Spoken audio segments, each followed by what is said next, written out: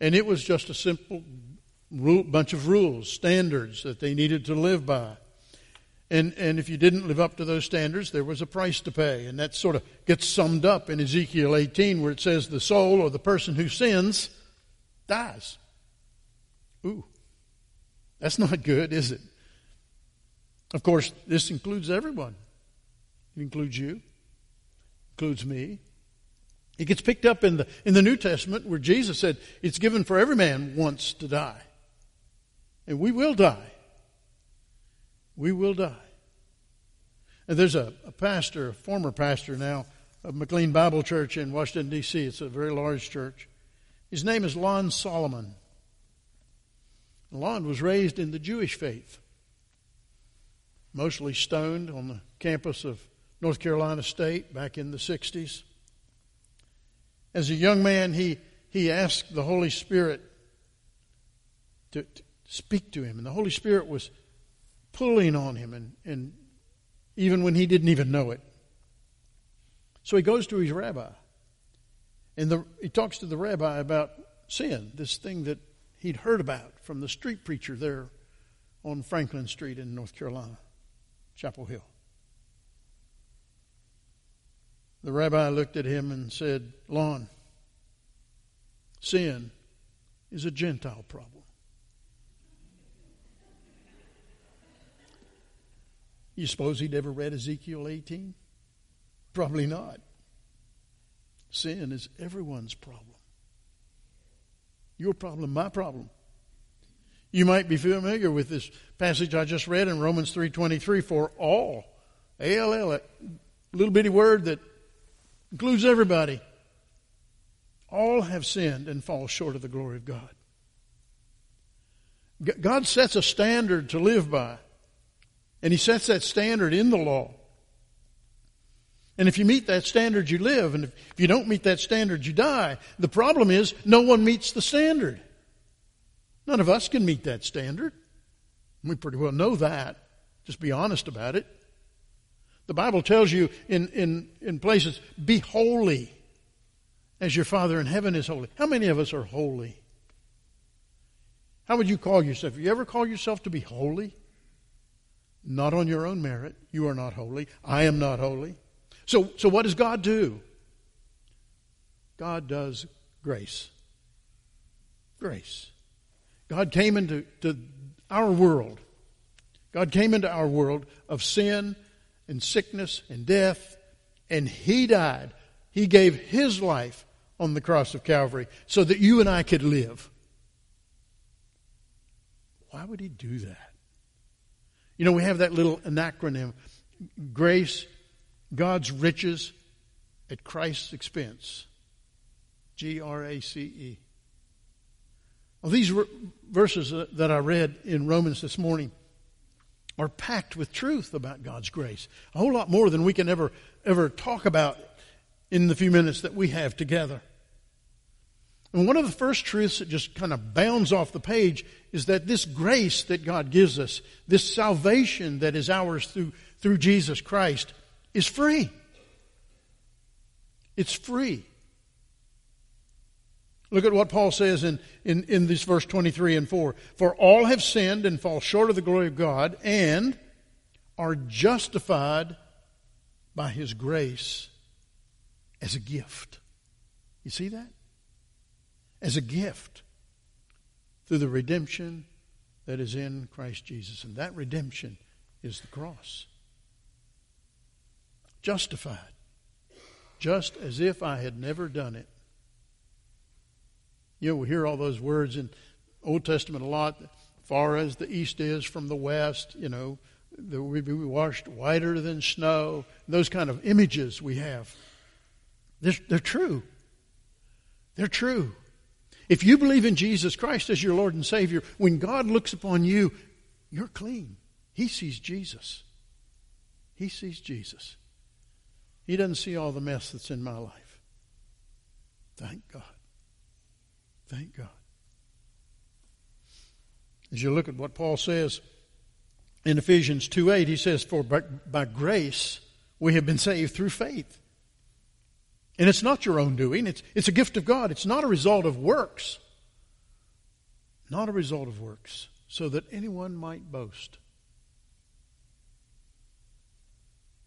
How much does a free gift cost?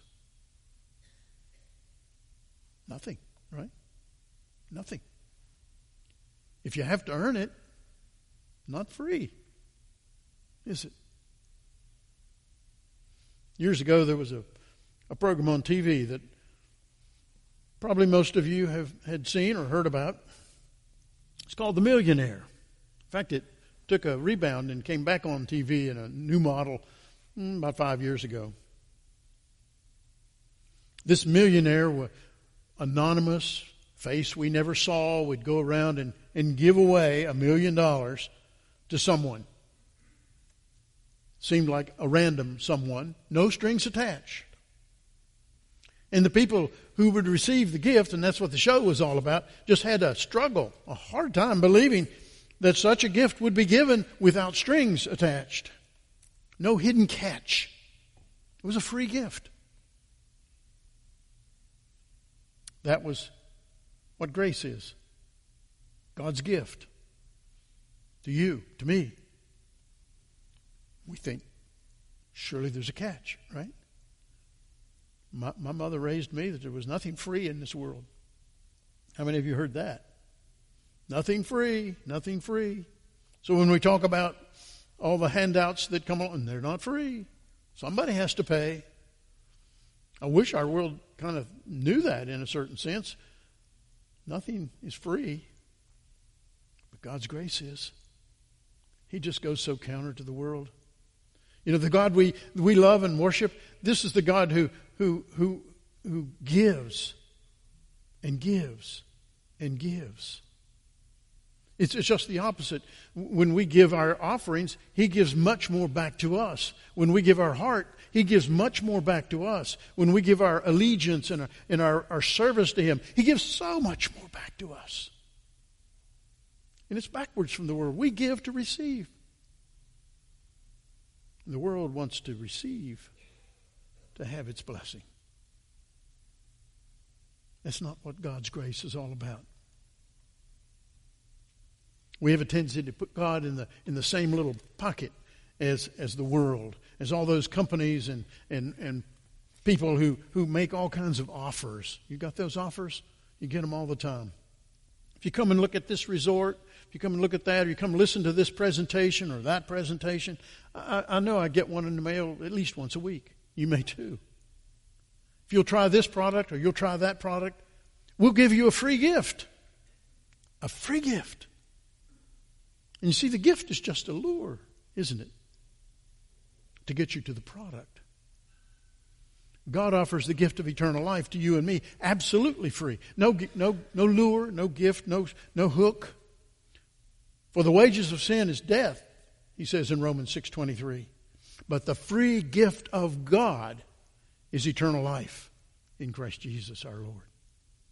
Over and over again. Free, free. Grace is free. Grace is free. You want to be forgiven? Do you want an intimate relationship with God? Do you want to be able to stand before Him absolutely clean? Do you ever wonder and worry maybe a little? That when you stand before God in heaven, it's not going to be such a pleasant experience? Because everything's going to be known. Everything's just going to be open. You know, if I really thought and dwell on the fact that God's going to look at all the mess of my life, all the times I betrayed Him, all the times I walked the other way, oh, I'd be so ashamed. I wouldn't want to die. I wouldn't want to go to heaven. I wouldn't want to stand before God. But thanks be to Christ. When I stand and I'm known as I am known, God will see a clean slate because of my Savior. Because of my Savior. You know that big heavy-duty word that we read in Scripture, propitiation? That's what that means. That's what that means. And that's just such a beautiful freedom that God gives us in His grace. We can have our sins erased forever. We can be white as snow even before the holy God. All you have to do is receive the free gift. But there are a couple of things that you should be aware of. One is accepting that free gift of forgiveness is an admission of guilt. You know, lots of folks like to have the prize, but they don't want to reach for it. If you receive this free gift of God's grace, God's forgiveness, it's an admission that you're guilty, that you have fallen short of where He has called you to be. There's an old joke about a pastor in Sunday school who was telling the children about God and forgiveness, and he asked the question, what must one do to be forgiven of sin? And there was a little quiet moment there. Then one of the little fellows in the back said, well, first of all, you have to sin.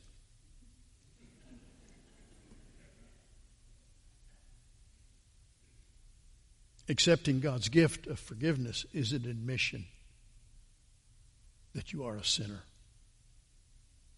It's an admission that you've already taken that first step. You're saying, I have sinned. Oh God, I need your forgiveness. In fact, the admission of guilt goes a step further. You're not just admitting that you've made some mistakes, some bad choices, some irregularities in your life in the past, but you're admitting to God, I am a sinner. I am not worthy in any way. Another thing you need to be aware of is that accepting God's free gift of forgiveness is an admission of helplessness. I can't do it myself. You're saying there's nothing I can do to earn or deserve your mercy. Nothing I can do to earn or deserve forgiveness. It's only your goodness. It's only your goodness, oh God, that makes that possible. There's no room for personal pride anywhere in the process. We all know about pride. We all have pride. We're very familiar with pride. We're very proudful. So we know all about pride. But there's no room for trying to think that my works or my good deeds or that somehow I'm worthy of God's grace. Because I've come to Sunday school for 100 years and I have all the little pins to show for it. That's good. But it won't erase your sin. It won't let you stand worthy before the Lord. No chance we're ever going to be able to do anything, ever, to deserve the gift that we are receiving. We can't come to the Lord and say, well, Lord, if you'll let me off the hook this time, I'll make it up to you later. Have you ever done that? I have. I've said, okay, Lord, get me through this, and I'll be better. And normally I'm not all that better. How about you? I mean, I have a little spurt maybe. But then it fails and it falls apart and goes away. We must say, Lord, I'm accepting your gift, even though there is no way I can ever pay it back. No way. We see this principle again and again in the New Testament. In Romans 11:16, Paul says that if salvation came through good works, then grace would no longer be grace. Remember what Paul said in Ephesians 2:8, by grace you have been saved, not by works, lest any one of us should boast. You and I will never be able to do anything to deserve forgiveness. You can only accept it. Grace is a free gift. But a second truth that comes out of this passage in a big way is grace is big. Look at 22 and 24. The righteousness of God through faith in Jesus Christ for all who believe. All who believe. For there is no distinction, for all have sinned and fall short of the glory of God and are justified by His grace as a gift through the redemption that is in Christ Jesus. Talking about the cross. So how big is grace? Well, it's big enough to wipe out the sin of the whole world. Right? For all who believe. All who believe. That's a challenge. It was a challenge for these readers and hearers when Paul first proclaimed it. Those who believed that you had to be a Jew before you could be in relationship with God. He's talking about Jew, he's talking about Gentile, he's talking about everybody. Everybody who believes. Everybody who believes. When Jesus came to John the Baptist for baptism, John exclaims, "Behold the Lamb of God, which taketh away" what? The sin of the world. Sin of the world. Steve Brown, I don't know if you've ever heard of this guy or not. He's a wonderful teacher, preacher, radio commentator. He says, don't let anybody tell you any different. You're a lot worse than you think you are. Cheer up, though, he says. God's grace is a lot bigger than you think it is. It's important for you and me to know that God's grace is big enough to wipe out our sins. My sins. You know, I think it's big enough to take care of your sins because I really don't know what your sins all are. Well, I might be able to give you a hint on a couple of them, but, after that, I'm lost. But you know what they are. You know what's down inside there. And God knows what's down inside there. And God's grace is big enough to take care of it all. Big enough to take care of it all. We need to believe that. Grace is big enough to cover lying and cheating, the big ones and the little ones, the adultery, the murder, the gossip, backbiting, jealousy, lust, pride, greed. Big enough. Big sins, little sins, doesn't matter. We don't need to start parsing words and trying to figure out which ones are acceptable and which ones are not. Sin is sin, and God's grace covers it all. It's big. Big. Big. We keep losing the battle, trying to be better and falling short, and trying to do this and, the Romans 7 problem. The very thing I want to do, I can't do it. The very thing I don't want to do, that's what I end up doing. Now, why is that? Sin. Sin. And we keep losing that battle and we keep asking forgiveness again and again and again, often for the very same sin. Grace is big enough to cover it all. If you think about it, those of you who have walked with the Lord a number of years, you can think about some of those things that were in your life that aren't there anymore. I can. When I first started walking with the Lord, there were a lot of things in my life that were very up on the front burner, that were impressed upon my brain that needed to change. And I struggled, and we tried, and I tried, and it was hard. In many ways it was hard to try to walk the right path because I knew the wrong path. But God was right there with me, and God helped me and enabled me and gave me the strength. And now those things aren't even around. I mean, you never hear about them. They never come up. Not like one of those little dancing piggies, it goes across the screen, of your brain. I don't have that. Never comes again. It's gone. So when I think of as far as the East is from the West, I've realized that. I've experienced that. I hope you have too. But if you haven't, you can. You will. Because of God's grace. And because God's grace is big. It's huge. It's huge. Each one of us is probably facing at least one sin.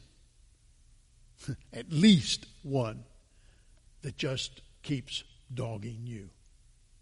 It just won't seem to go away. You know it's sin. God's Holy Spirit has already pointed that out. You know it's something you shouldn't do, but you keep doing it. Why am I doing it? Keeps getting the best. Maybe it's temper, maybe it's alcohol, maybe it's talking about others when you shouldn't. Maybe it's lust. Maybe it's bitterness. Somebody that you just can't forgive no matter what. You've fallen so many times, you sometimes begin to think that God could never forgive me this time because I've been down this trail so many times. He'll just give up on me. But amazingly, God's truth is that grace is big enough to cover every sin and any sin and every one of those sins that we can have in our mind and in our life. Peter came to Jesus. Remember that story in Matthew 18? Lord, how many times shall I forgive my brother? Peter said, up to 7 times. Remember that? What did Jesus say? 7 times 7. Or 77 times, depending on how you interpret it. But it isn't just 7 times.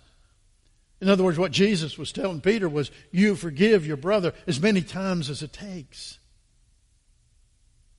As many times as it takes. In Luke 17, if your brother sins against you 7 times in a day and 7 times comes back and says, I repent, you forgive him. You forgive him. There's no limit. No limit. You think Jesus would expect us to live according to the standard that he lived by? I think he expects that. I really do. And he's not asking us to do the impossible. He's asking us to let God do the impossible in us. He expects us to forgive again and again and again because he forgives again and again and again as many times as it takes. We just said that. Or we're going to say it in a few minutes, I guess. Forgive us our debts as we forgive our debtors, right? We say it all the time. Too often we cheapen God's grace, you and I, by limiting that grace.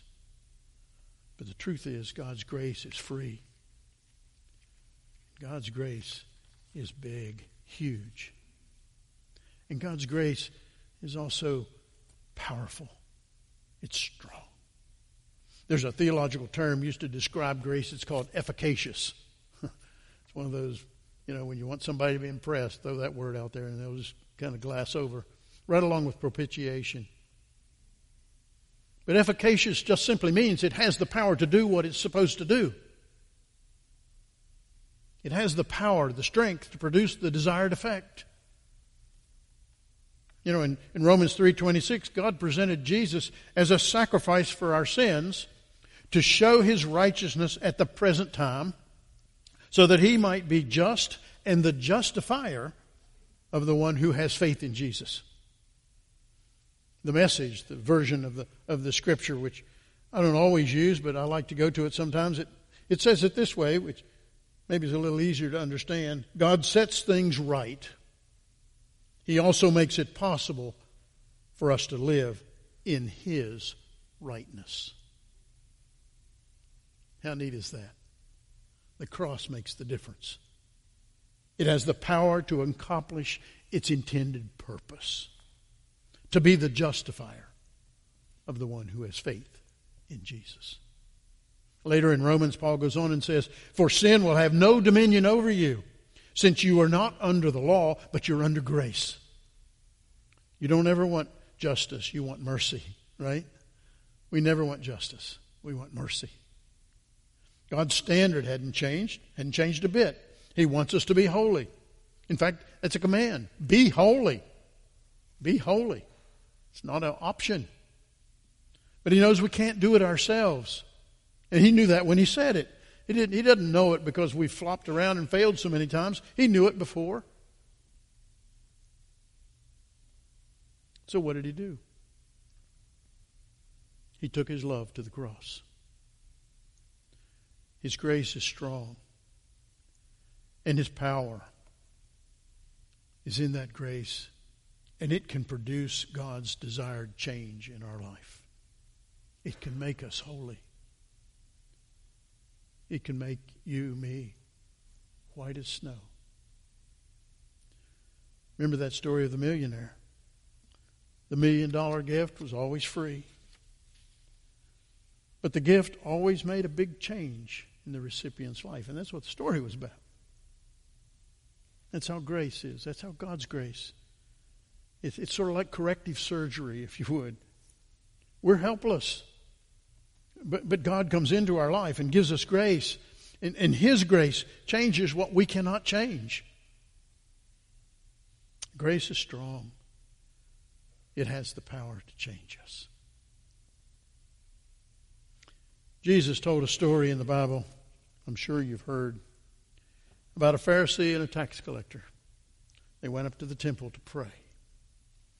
The Pharisee prayed loudly so that all could hear, thanking God that he was a good man, not like other men, robbers, evildoers, not like that tax collector over there.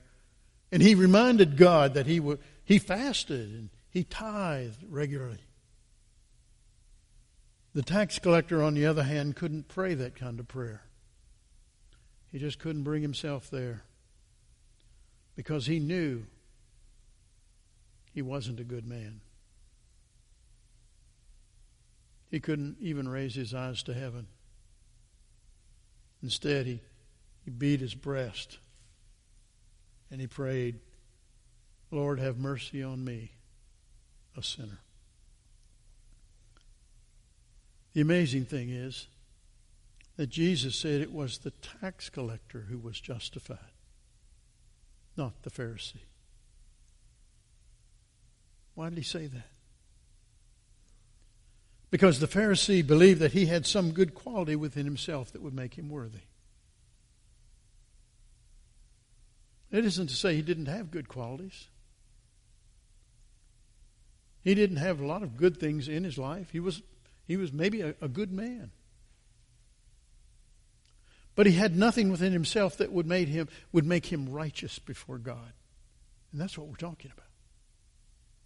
Nothing. When he looked in the mirror, he saw only the goodness of himself. And he saw badness in others. Not like those robbers, not like those evildoers, not like, that other person. Tax collector, on the other hand, recognized his need for God's mercy, and it broke him down. He wanted and desired and knew he needed, must have God's awesome, amazing grace. Biblical teaching of grace goes against everything the world you and I live in thinks about God. The world believes that God helps those who help themselves. How many of you ever heard that? It's in the book of Dawn. Check your index if you've wondered about that. The world believes that God helps those who help themselves. I hear it all the time. Grace teaches, however, that God helps those who cannot help themselves. The world believes that God's attitude toward us is one of stern disapproval, that He's a taskmaster.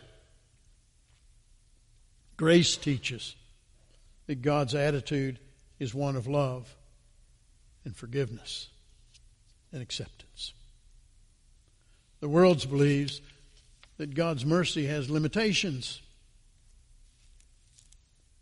Grace teaches that God's mercy is unlimited. His grace is free.